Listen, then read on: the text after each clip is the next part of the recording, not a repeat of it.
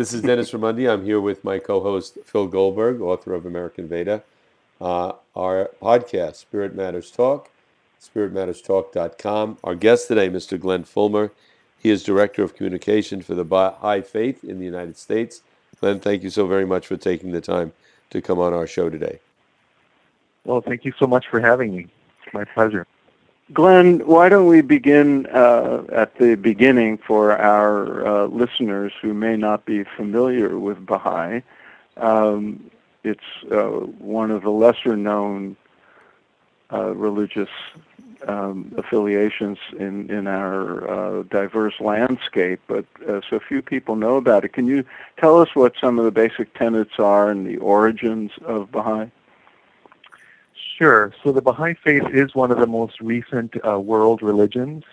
It originated in the mid-19th century, and it has now spread worldwide. So it's truly a global faith that has adherents that come from all backgrounds. The basic tenet of the Baha'i Faith, the central teaching, is the oneness of humanity, which sounds like a very simple concept on the surface, but has a lot of deeper implications. So, for example, kind of at a spiritual level, if you think of the human race as spiritually united, that there's one creator, one God, and that as a human race, we've had a relationship with that creator that has unfolded over the ages and centuries of history. So we see also a spiritual unity among the religions.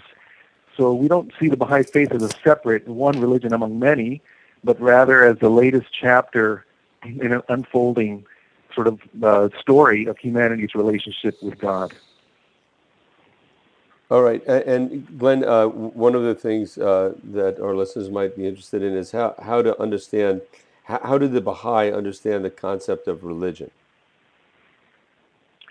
Yeah, that's very interesting because, many people nowadays say, well, I'm spiritual but not religious, and so They have a certain concept of, what religion is. And usually it involves, the idea that there's a priesthood, there's a congregation, there's certain rituals or sacraments that you have to subscribe to.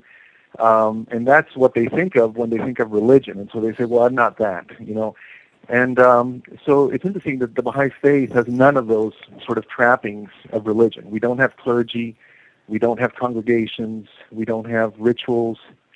We don't have sacraments, and so we see religion as really kind of an unfolding and dynamic and evolutionary force in human history, and that some of these elements were required in the past. So for example, centuries ago, a couple thousand years ago, when some of these faiths originated, literacy was not widespread. So you really needed a special class of trained, learned people to be the caretakers of the scriptures, and they developed certain rituals or sacraments to symbolically represent some religious ideas through, and that's how they would, lead their congregations.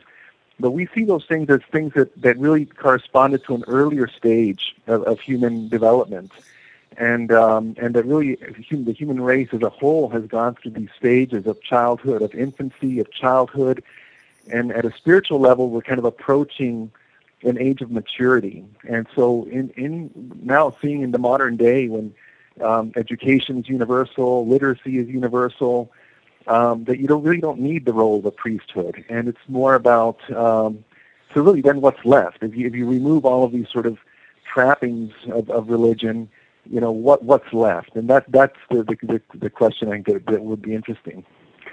And I'd love to get to that, but I think we should also let people know the origins of Baha'i. You said it was in the 19th century. I think you said, and I know the location for the origins was what we now call Iran. And can you tell us about the founding of Baha'i and the founder of Baha'i? Absolutely, yes. So the faith originated in the mid-19th century, in the 1840s. And what's interesting about that period of history was that there was a very profound messianic expectation. It was a period when people really worldwide, there were movements of both in the Christian world as well as in the Muslim world. Very interestingly, there was a coincidence that these communities were reading their scriptures, understanding their traditions, and seeing that this was a moment of fulfillment. So in Christianity, a lot of the Adventist denominations, date back to that period of the 1840s, 1850s, when there was strong belief, that Jesus was about to appear. People were selling their possessions, moving to the Holy Land. And then there was something called the Great Disappointment, when it sort of didn't happen the way it was expected to happen. And it led to the creation of some of these newer denominations. The same thing happened in Islam. Very interestingly, that there was a messianic figure, the Mahdi, in Shia Islam that was expected, and there are certain movements within Islam that reflect, that expectation. And so it was within that context that in Iran, which is a Shia country, there was a group of people that were expecting the return of the Mahdi, the Shia Mahdi. And then when this figure appeared by the name of the Bab, so that's the title that he took. He was a young man in his 20s, and the Bab means the gate in Arabic. And this was in 1844. And he basically took the role very similar to John the Baptist in Christianity, where so he was kind of a herald, kind of preparing the way, saying, calling people, saying there's a new messenger from God who is forthcoming and about to appear. And his message just galvanized Iranian society at that time, and it just spread like wildfire in all classes of society, from the peasantry to the nobility to the clergy. People embraced the message of the Bab, but it was very quickly seen as a threat by the established, the monarchy and the clerical ruling class there, and so they attempted to suppress and they put the Bab to death by firing squad, and something like 20,000 of the early followers were put to death. And shortly after that, one of his followers, who was a Persian nobleman, he took the title of Baha'u'llah, which means the glory of God, and declared that he was the one whom the Bab had foretold. And so he very quickly was, even though he was of the noble class, he was stripped of all his possessions. He was banished out of Iran, spent the rest of his life as an exile, progressively further. They just kept sending him away to further and further imprisonments. And basically both the Persian and Ottoman governments sort of conspired to try to suppress this movement. And so Baha'u'llah was sent to the furthest penal colony in the Ottoman Empire at that time, which happened to be in Ottoman Palestine, the city of Akka in present-day Israel. And that's where he ended up spending the rest of his days as a prisoner. And he passed away in 1892. But within his lifetime, all the faiths in that Middle Eastern region, so there was the Muslims, both the Shia and the Sunni, there was Jewish communities, there was Zoroastrian communities, there were Christian communities. Members of all those communities recognized Baha'u'llah's claim to be God's messenger for this age. And so already by 1892, it had turned into a universal faith that was attracting adherents from many backgrounds.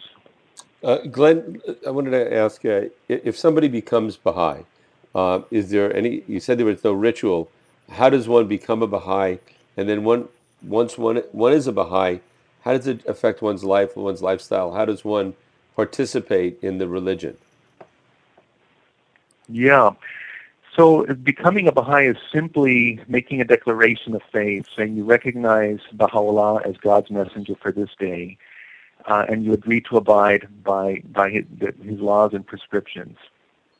And so at a personal level, some of those laws, in terms of spiritual practices, there is daily prayer.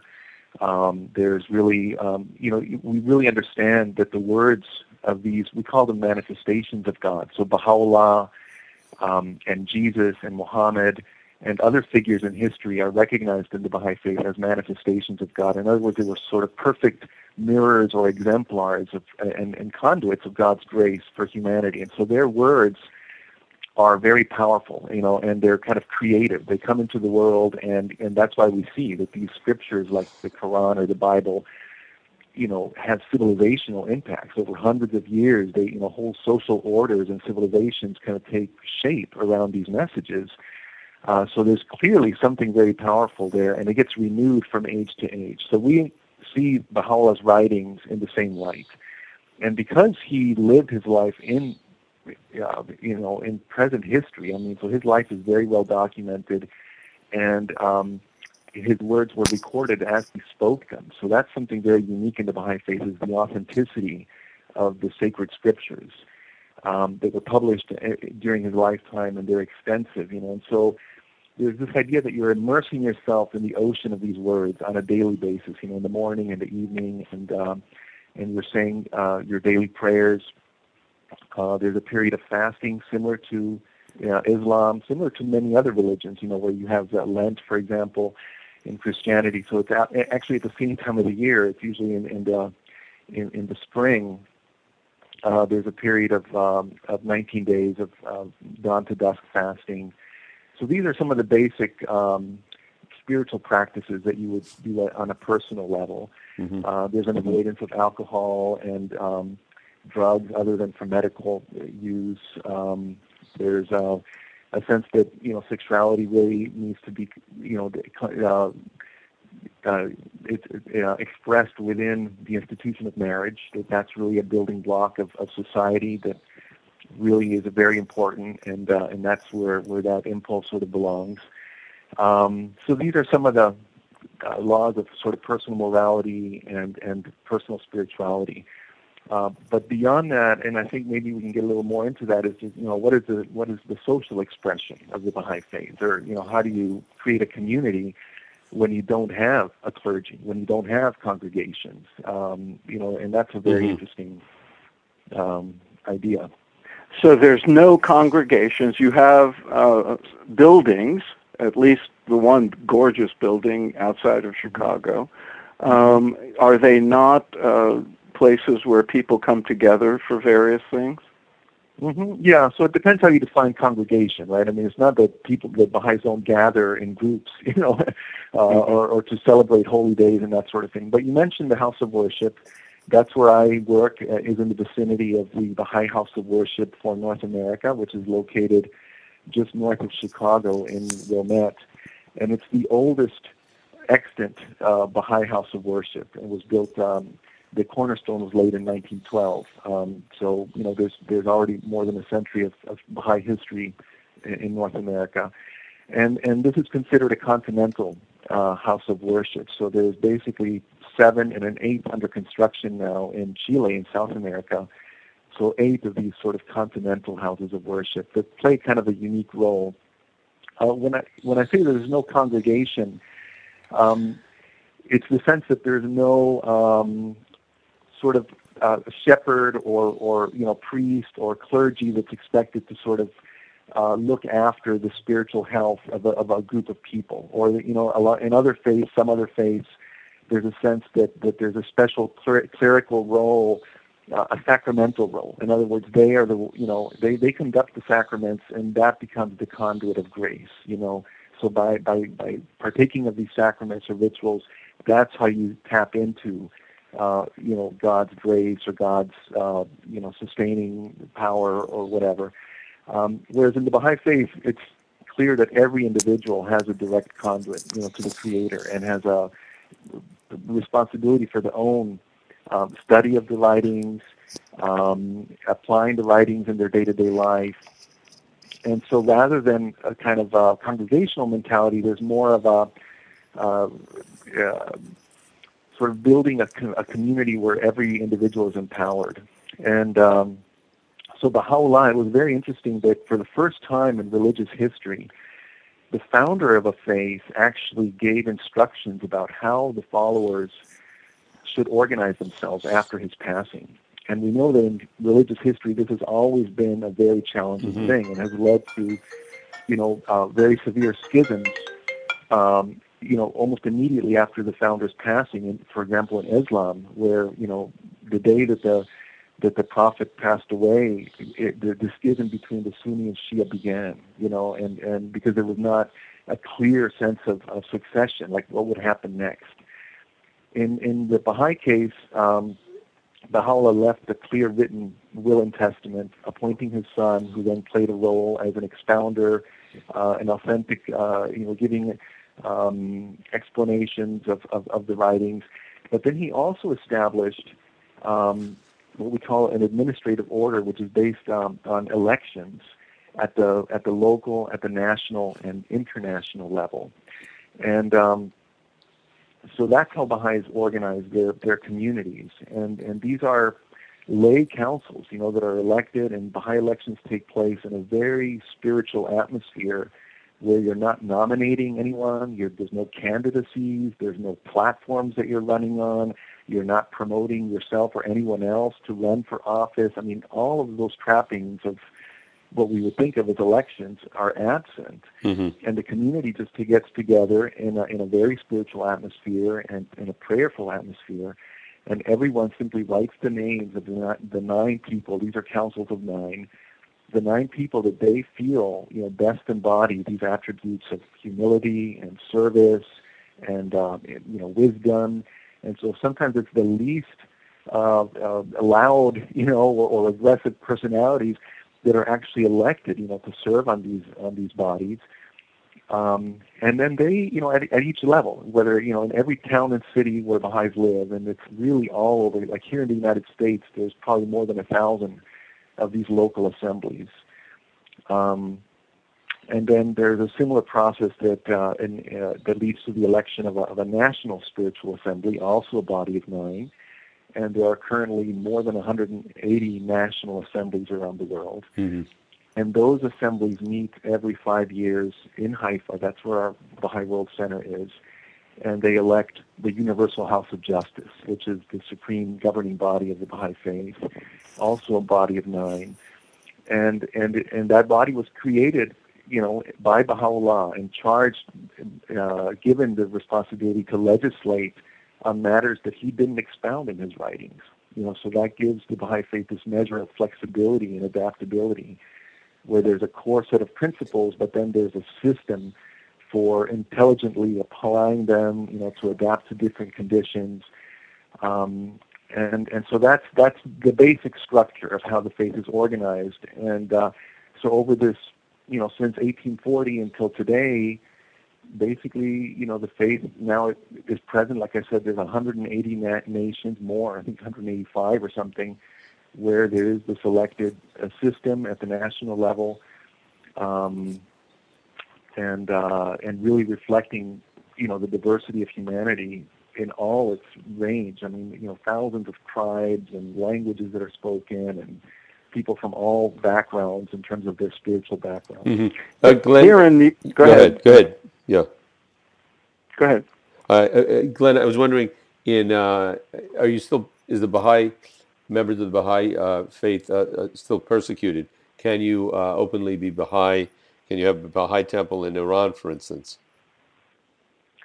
Yeah, well, the situation in Iran is really unique in the world in terms of the ongoing persecution. Like I mentioned, that from the very outset, the Bab's message was seen as heretical. Baha'u'llah himself was then banished. Thousands of early followers were put to death. And that level of persecution has kind of waxed and waned, over the years. But certainly since the 1979 Islamic Revolution in Iran, where the Ayatollah Khomeini then became the leader of Iran, and very clearly and openly said, there's no room in the Islamic Republic for the Baha'is. And so from the very beginning of, in the early 80s, it was very, very severe, where, these elected bodies that I mentioned, these local assemblies and national assemblies, were being kidnapped and put to death, and then at the national level, the National Assembly disappeared, another one was elected, they were executed, and then the whole administration was banned. And then since then, there have been hundreds of executions, ongoing imprisonment. At any given time, there may be 100 or more Baha'is kind of cycling through the prison system. Baha'is, legally they're sort of considered unprotected infidels, so they don't have any civil rights. They can be denied inheritance rights, licenses to practice professions. They're expelled from universities. So all of these things. I think, at that time in the early 80s, really there was an uproar around the world when this was happening, and there was a diplomatic effort, at the UN and the Human Rights Commission, at the national level, many governments, the German government, the UK, the United States, the U.S. Congress. There was a series of resolutions and, decrying the persecution. And so it seemed like the Iranian government sort of moderated some of the more severe kind of just executing people, but has continued to try to, in ways that don't attract as many headlines, to basically eliminate the faith as kind of a viable religious community. Mm-hmm. And yet, it is still the largest non-Muslim religious community in Iran. It has more than 300,000 members in Iran. Wow. Is there any historic relationship between Baha'i and Zoroastrianism, which also originated in Persia?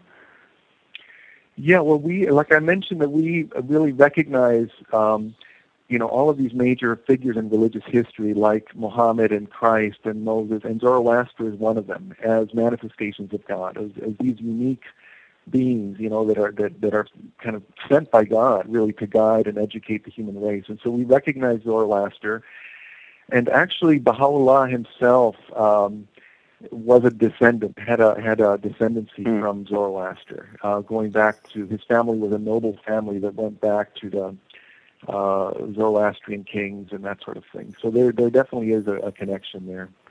Right. I wanted to ask you, in Baha'i, what is sort of the end goal? In Christianity, for instance, you live a good life on earth and then you're rewarded by eternal life in what's called heaven. In some of the Eastern religions like Buddhism, there's life after death, but there's certain spiritual practices one can participate in that lead to a state in this life of what would be called nirvana, enlightenment, that sort of thing. Well, what's the end goal in Baha'i?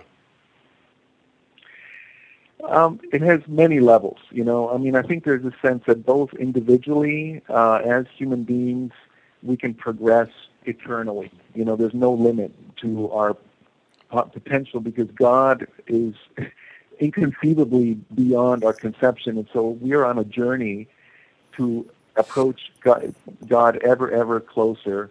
We do that during this life, and we will continue to do that after we abandon our physical garment. And we will progress into the world of God and continue to discover more and more elements and aspects of God's nature and His qualities and attributes.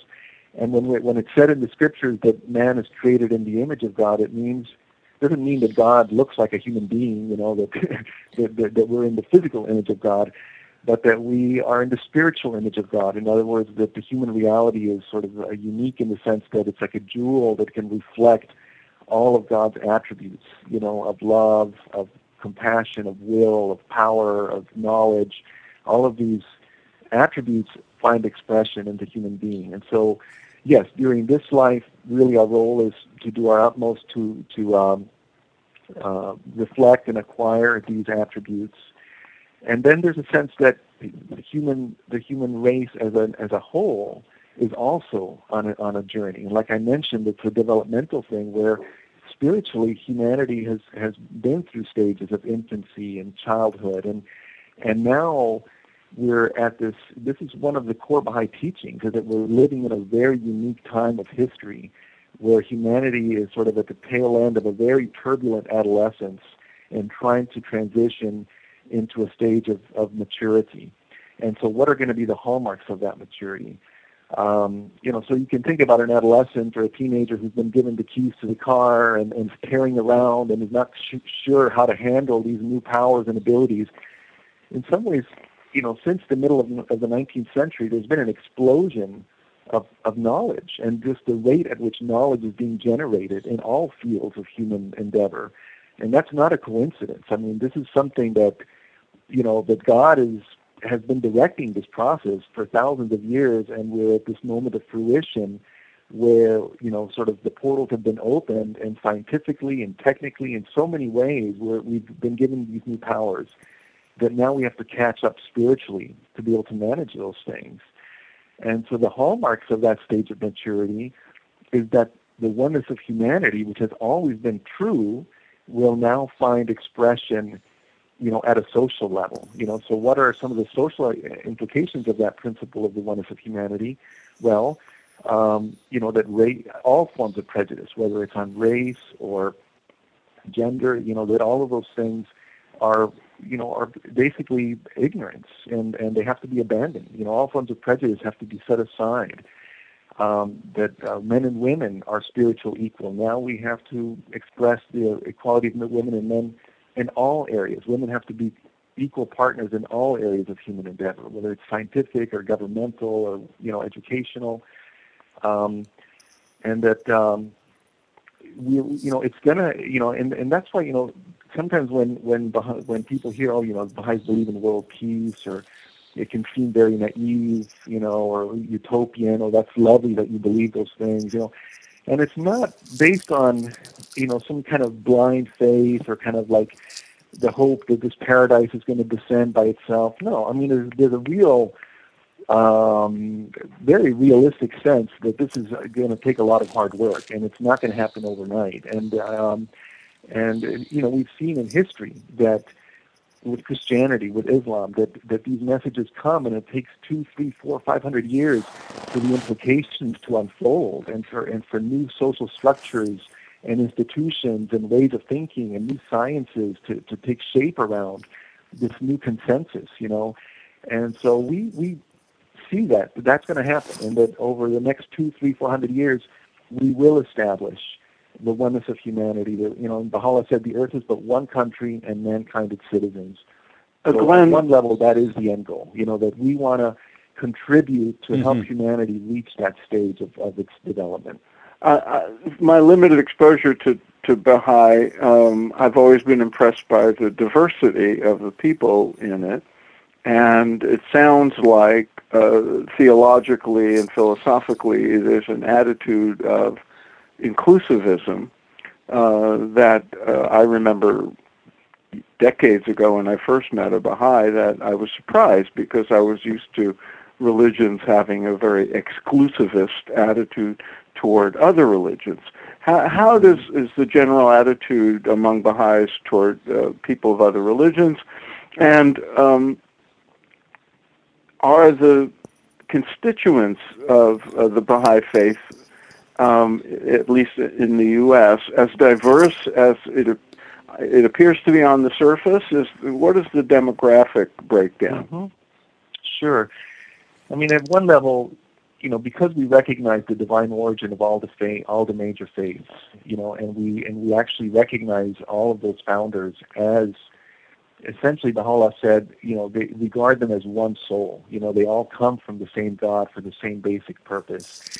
And so Baha'is are encouraged not only to study Baha'u'llah's writings, which is the most recent in our mind, revelation from God, but also to study the Quran, also to study the Bible, the Bhagavad Gita, the Buddhist scriptures, that there's wisdom and there's value, and that all of these are, if you're in a curriculum in a university, it's like you don't abandon what you learned when you were a freshman or a sophomore. It's like it's all building on itself.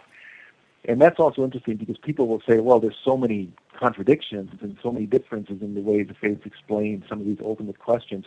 How can you think that they're one? But I think if you look deeper and think about it, about all the vast range of history and the different contexts in which these messengers spoke, and the different types of allegories and stories that they told to illustrate really very transcendental concepts, it's not surprising, that there's been a very wide range of ways of explaining the nature of God, the nature of the human being, and that sort of thing. So, Baha'u'llah basically said, consort with the followers of all religions in a spirit of friendliness and fellowship. And that's our basic attitude, is that they're all like our brothers, and Baha'is participate, at the local level and interfaith organizations. We love to have, devotional gatherings where prayers and writings are shared from many religions. In fact, in the Baha'i House of Worship itself, We don't have a clergy, but we do have readers that will come and just either chant or sing or recite, these sacred scriptures, and they will use selections from the Bible or the Quran or other scriptures as well in the Baha'i temple. So we really see the continuity and the unity of all those things. Hey, Glenn, go ahead. I'm sorry? Go ahead. Well, I was just going to answer the other question about the diversity of the American Baha'i community. And that's, one misconception might be that people have heard of the Baha'i faith at all. They'll think, oh, it's an Iranian faith, and it's a persecuted minority in the Middle East. So therefore, the Baha'is in America, they're probably Iranian immigrants. It's an immigrant faith. And that's not the case at all. I mean, even in 1912 or in the late 1890s, the first American Baha'i was actually a Chicago-based insurance salesman, Thornton Chase. And already by 1910, there was a community of hundreds of American Baha'is, not immigrants, but people that were here who started traveling to Haifa in 1898 and 1912. I mean, people were traveling to Haifa to meet Abdul Baha, the son of the founder of the faith. And then since then, I would say that the American Baha'i community reflects the U.S. nation as a whole. I mean, we have the faith expanded very quickly in the rural South in the 60s and 70s. So there's a strong African American community in South Carolina and other parts of the country. There is an Iranian immigrant element to the Baha'i community, especially after the Islamic Revolution, when people started fleeing, refugees that came out of Iran and resettled in different parts of the world. So there's probably around, our population is about 180,000 Baha'is in the United States right now, out of which maybe 20,000 or so are Iranian refugees. But other than that, I mean, there's, Hispanic, Latin American Baha'is, there's African American Baha'is, there's, people that have come to the faith from really almost every background you can imagine. There's a strong Native American presence. There's a Native American Baha'i Institute in the Navajo Reservation in Arizona, and there's a deep, long history of Native communities that have embraced the faith. Right. Glenn, could somebody actually still be consider themselves a Christian and also a Baha'i, or in Baha'i, like Christianity and many other religions, you have to either embrace that religion or to the exclusion of others? Yeah, I mean, you wouldn't, you couldn't sort of be formally a member of a Christian denomination or congregation and be a Baha'i at the same time. So, you become a member of the Baha'i faith. Now you can participate in electing Baha'i institutions. You can give to the Baha'i funds. That's something that's restricted to Baha'is. We don't accept funds from anyone who's not a Baha'i.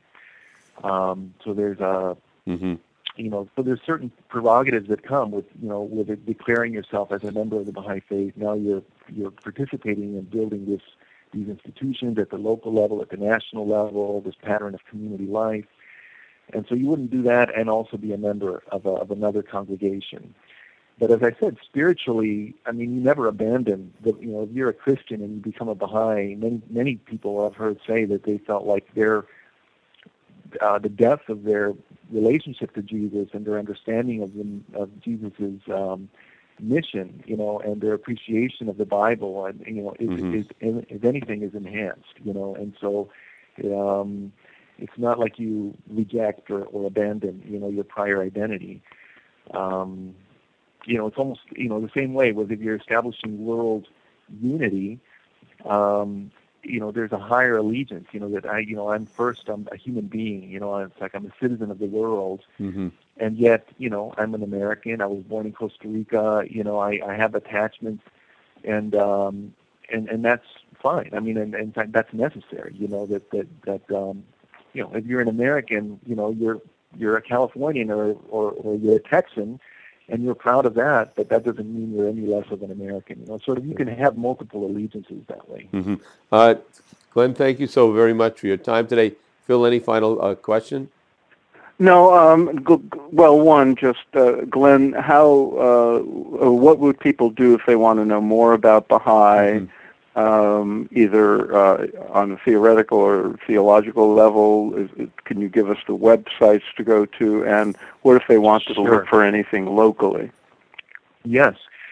So Baha'i.org is the main international Baha'i website, www.baha'i.org. It has Perhaps you could spell it. It's BAHAI.org. BAHAI.org. And it has a really wonderful treatment of all the Baha'i teachings and principles and access to all of this original writings of Baha'u'llah that have been translated into English, are all available there. Then the national Baha'i site is Baha'i.us, www.bahai.us. And through there you can get in touch no matter where you are in the United States. There's a little form there where you can say, I'm interested in learning more. And so someone in that part of the country, someone local to you will get in touch. And we have this community building process, this educational process that's open to anyone. You really don't have to become a Baha'i to get involved in this, but it's a systematic study of this writings. And I said these are creative writings. These are very inspirational, touching writings that start having a transformational impact. And so you start studying, these the sequence of courses, and they lead to acts of service. So you may start a devotional gathering in your home, a prayer gathering where you're inviting your neighbors, or you may start classes for the spiritual education of children, or you may be trained to work with youth or young teenagers. There's a whole program for that. It's called the Junior Youth Spiritual Empowerment Program that's directed to youth, like 11 to 14 years old, very critical time of life when they're exploring these spiritual concepts so there's a whole pattern of community life, and many, many people that are involved in this process are not Baha'is, and they're not expected to be. You don't have to be. You just have to be open to, exploring these writings and their implications in your life, in your family life, with your children, and so on. Very good. And I wanted to add, if anybody listening in is in the Chicago area or is going to be in the Chicago area, make a little trip out to Wilmette. My wife and I went to the Baha'i temple there, and it's one of the most beautiful architectural structures in North America. And also there's a facility there where you can learn more, see a film and learn more about the Baha'i faith. Glenn, thank you so very much for taking the time today to come on, and we wish you great success in the coming year. Thank you very much, and thank you for having me. Thank you. Okay. Bye-bye. Bye.